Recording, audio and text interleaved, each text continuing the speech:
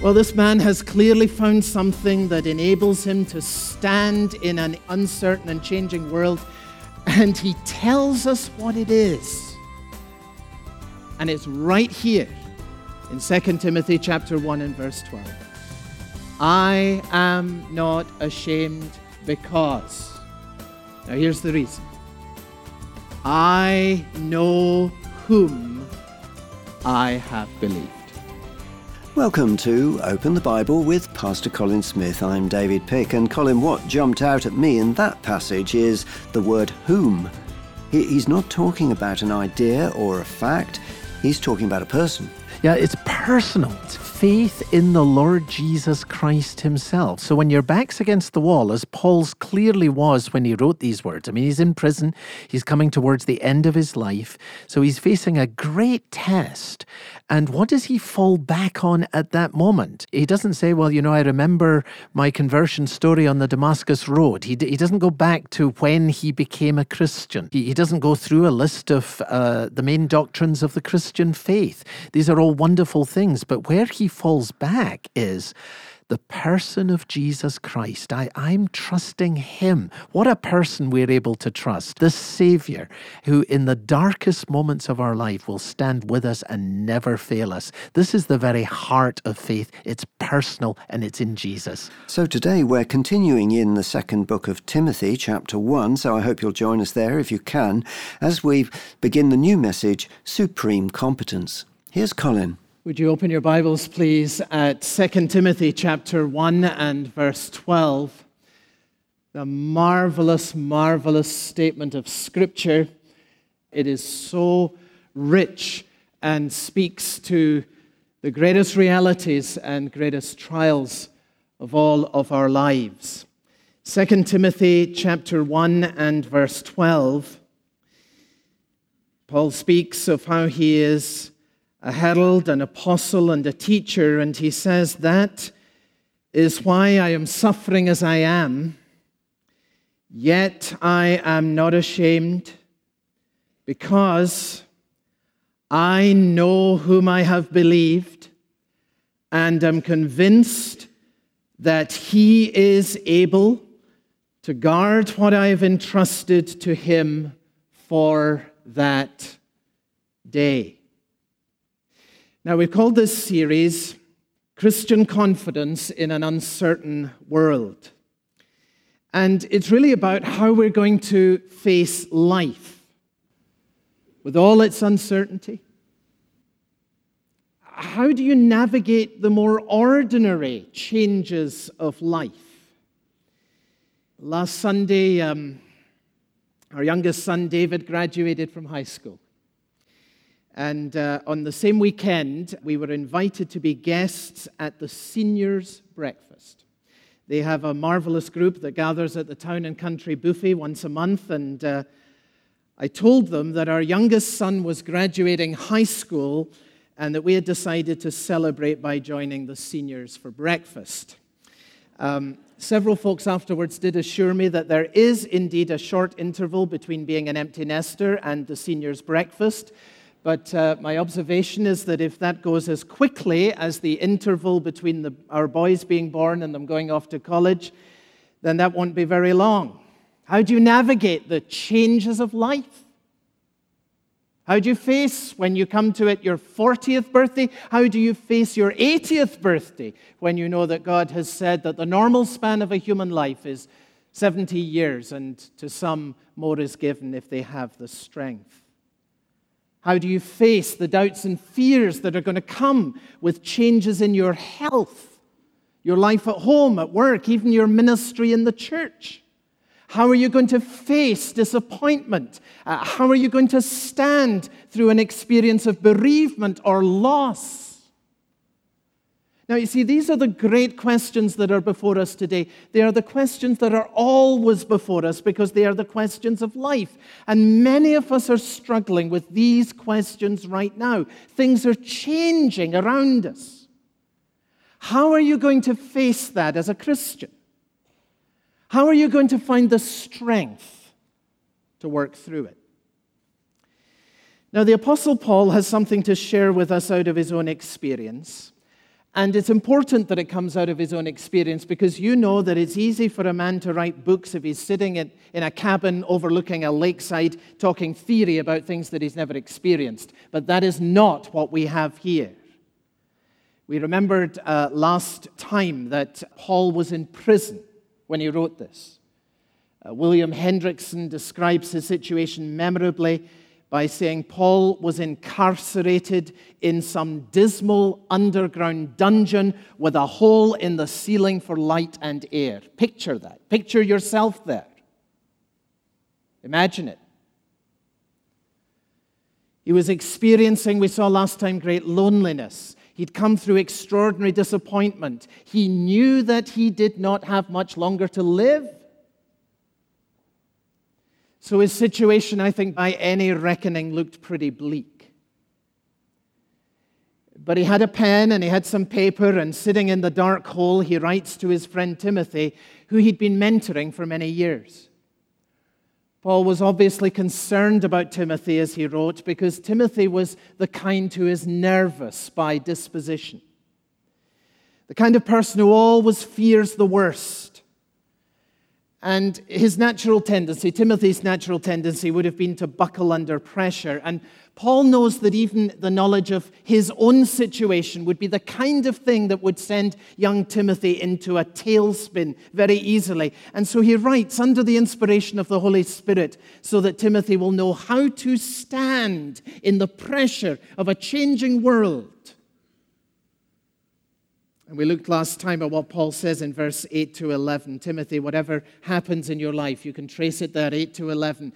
This is what you need to know. In Christ you are saved. You're a saved person. And in Christ, Timothy, whatever happens, you are called to a holy life. And in Christ, God's purpose is that you will reflect the glory of Jesus in time and eternity. Timothy, that's what I'm holding on to right here in this dark hole of a prison cell. Jesus Christ has brought life and immortality to light through the gospel. And so, Timothy, I have to tell you that though I'm facing dark times right now, I am not ashamed, for I know whom I have believed. That's what he's saying. Now, that's impressive. And I don't know about you, but I have to say for myself, I want to know more about how to live with that kind of confidence in the hardest situations.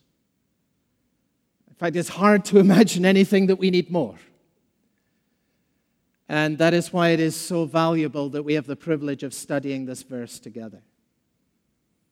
Of course, the remarkable thing is that what we see here is not just a one-time effort in which Paul kind of puts a brave face on things to keep his young friend cheerful.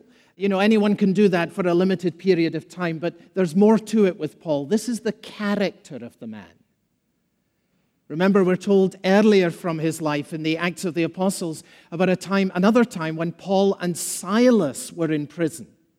And in the middle of the night, what do we find them doing? They are singing. What makes it possible for a man to sing in prison?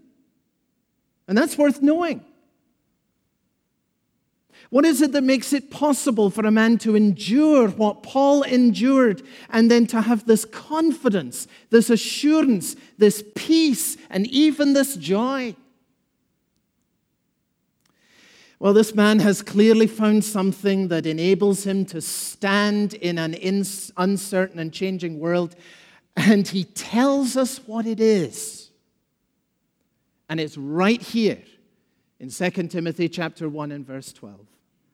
I am not ashamed because. Now here's the reason. I know whom I have believed. We're just going to focus on these 6 words this morning.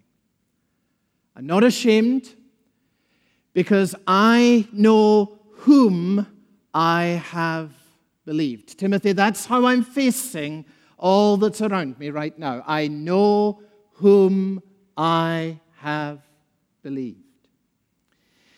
Now, of course, he's talking about our Lord and Savior, Jesus Christ. As you have your Bible open, you'll see that Jesus is clearly the subject of all that he's saying here. He tells us how God has saved us by his grace, and then tells us in verse 9 that that grace was given to us in Christ Jesus before the beginning of time.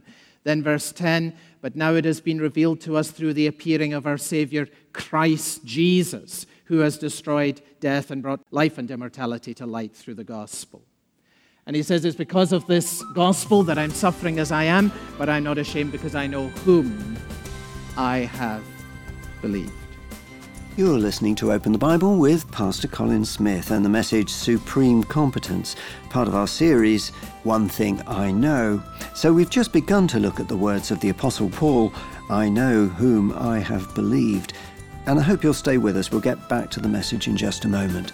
If you tuned in late or if you want to go back and listen to some of the message again, you can always do that by coming online.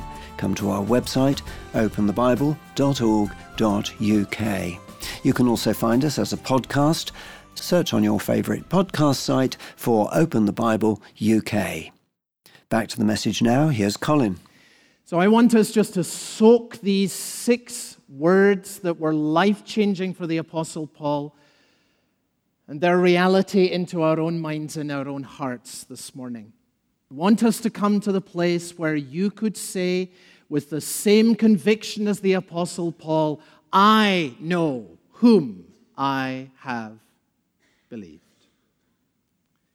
As we try and turn this truth over in our minds, let me turn it, as it were, 3 ways. The first is simply this, that Christian faith is focused on a person.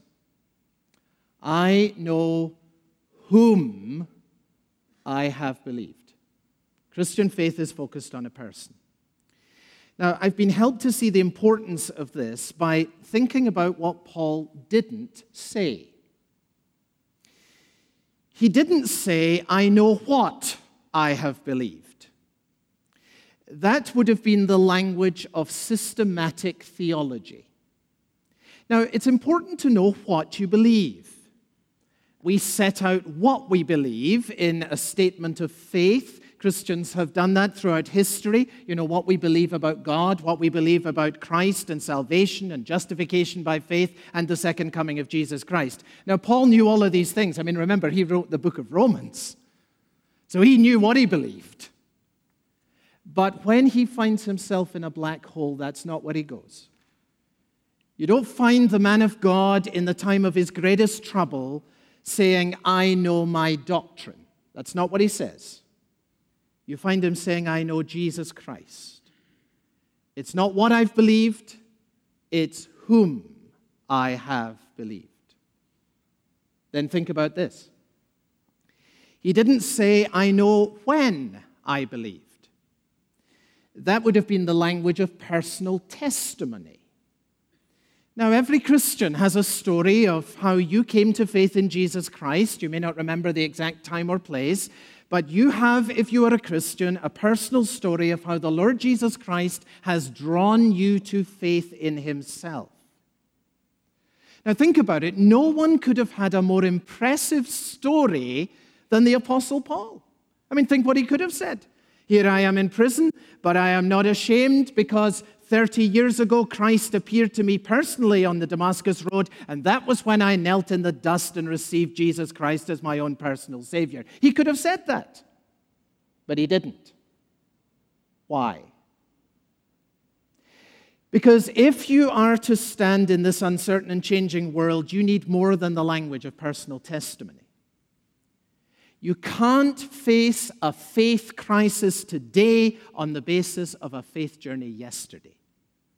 You can't face today's problems with yesterday's experience. And Paul isn't living in the past. He isn't reaching back to when he once had an experience of Christ. It isn't, I know when I believed. It is, I know whom I have believed. Think of one more possible alternative that occurs to me. He didn't say, I know why I believed. That would have been the language of evidential apologetics. Bit of a mouthful, but throughout history, Christian thinkers have been concerned to set out the evidence for faith, showing that it is a reasonable and a rational thing to believe in God and to believe in the Bible. This has been an important work throughout history. I think at a popular level, one of the most effective apologists of our time is Lee Strobel. Thank God for his ministry. He has a whole series of books setting out the evidence for faith, the case for Christ, the case for faith, the case for a creator, and so forth. It's important to know why you believe. Christian faith is not a blind leap in the dark. And there are good reasons for believing that the Bible is the Word of God and that Jesus is the Son of God. And Paul knew all about that. He had one of the greatest intellects in human history, trained in the school of Gamaliel. He could debate with the Greek philosophers. He could debate with the Jewish rabbis. But when he finds himself in a black hole, he doesn't go to rational arguments about faith. He doesn't say, I know why I have believed, and try and come up with answers to every question that occurs to his mind. No, this is what he does. He says, I know whom I have believed. Now, you see, that is the language of biblical faith. Because Christian faith uniquely is focused on a person. The blessed person of our Lord and Savior, Jesus Christ. You need to grasp that this is uniquely Christian. Other religions offer you a way of life. Other religions can offer you an ethic. Other religions can offer to you a set of spiritual disciplines, but Christianity offers to you a person, and his name is Jesus. And no matter what you face in your life, this person will be with you. That is the promise of the gospel. He will never leave you. He will never forsake you. He will guide you through whatever you face in your life. He will walk with you whenever the moment of your death comes, and he will bring you into eternity in the presence of Almighty God. He is supremely competent, and you can trust him completely. And when Paul finds himself in a black hole, this is where he gains strength. Timothy, this is where you need to go. I am not ashamed because I know whom I have believed. There's a great hymn that catches what Paul says here. You know that one, my hope is built on nothing less than Jesus' blood and righteousness. And it's got this great line in it. When all around my soul gives way, he then is all my hope and stay. On Christ the solid rock I stand. All other ground is sinking sand.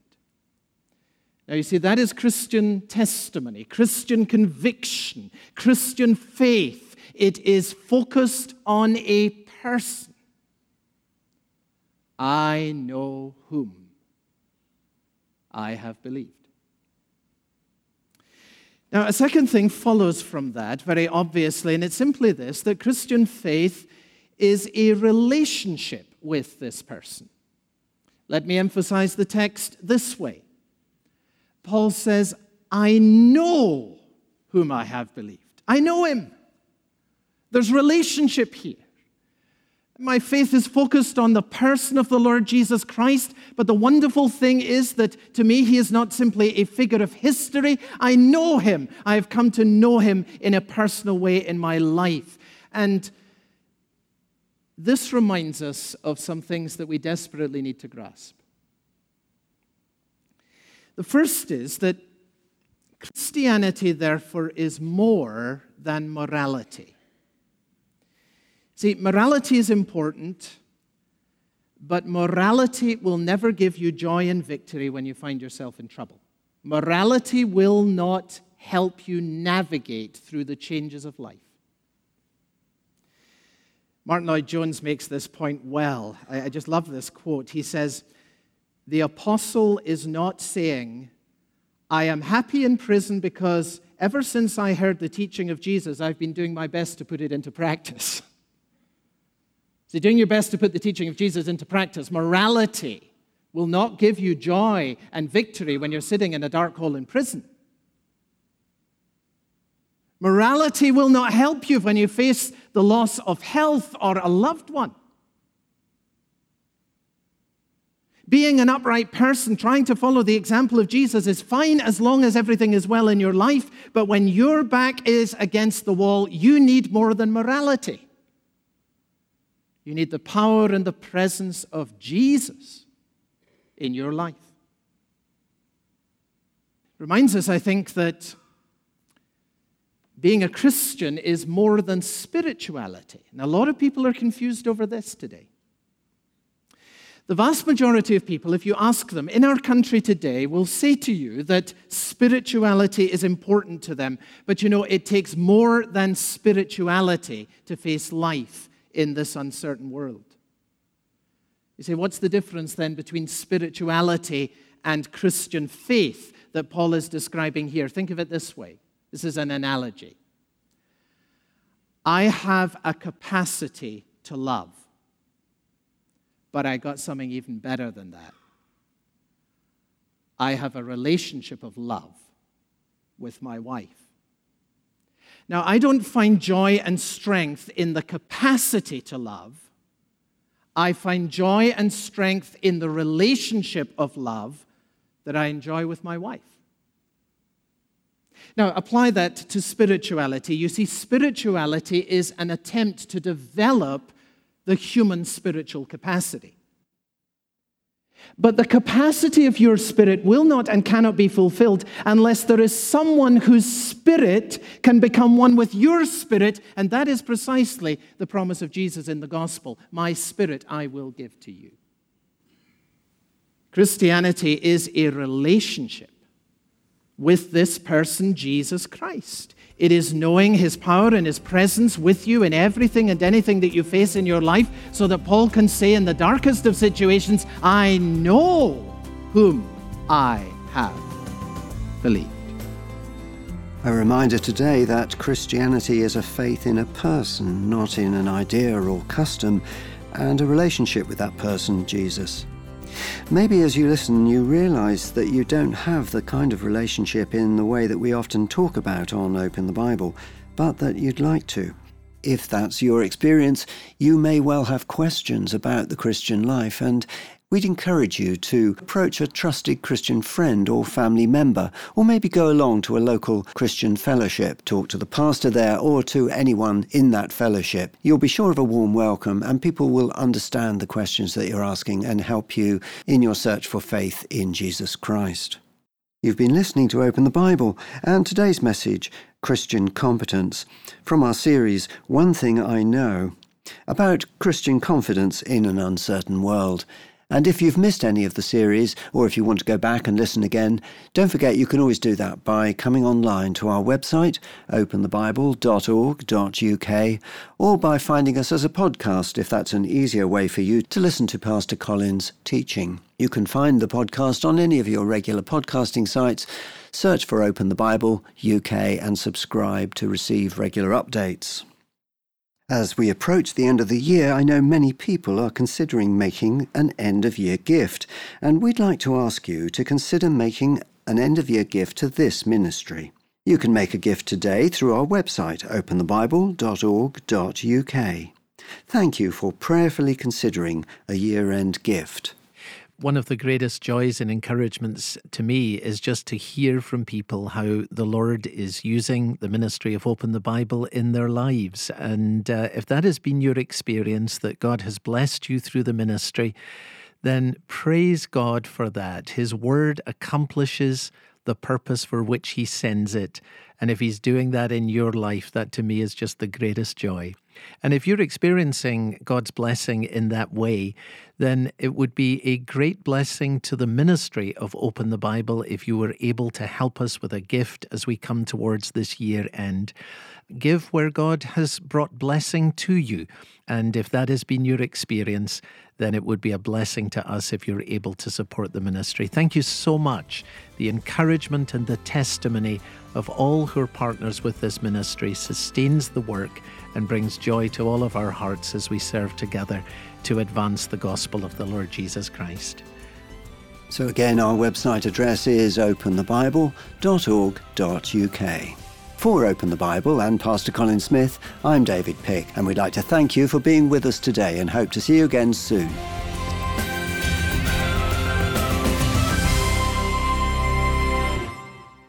The Christian faith is primarily about a relationship with a person. Find out more about it next time on Open the Bible.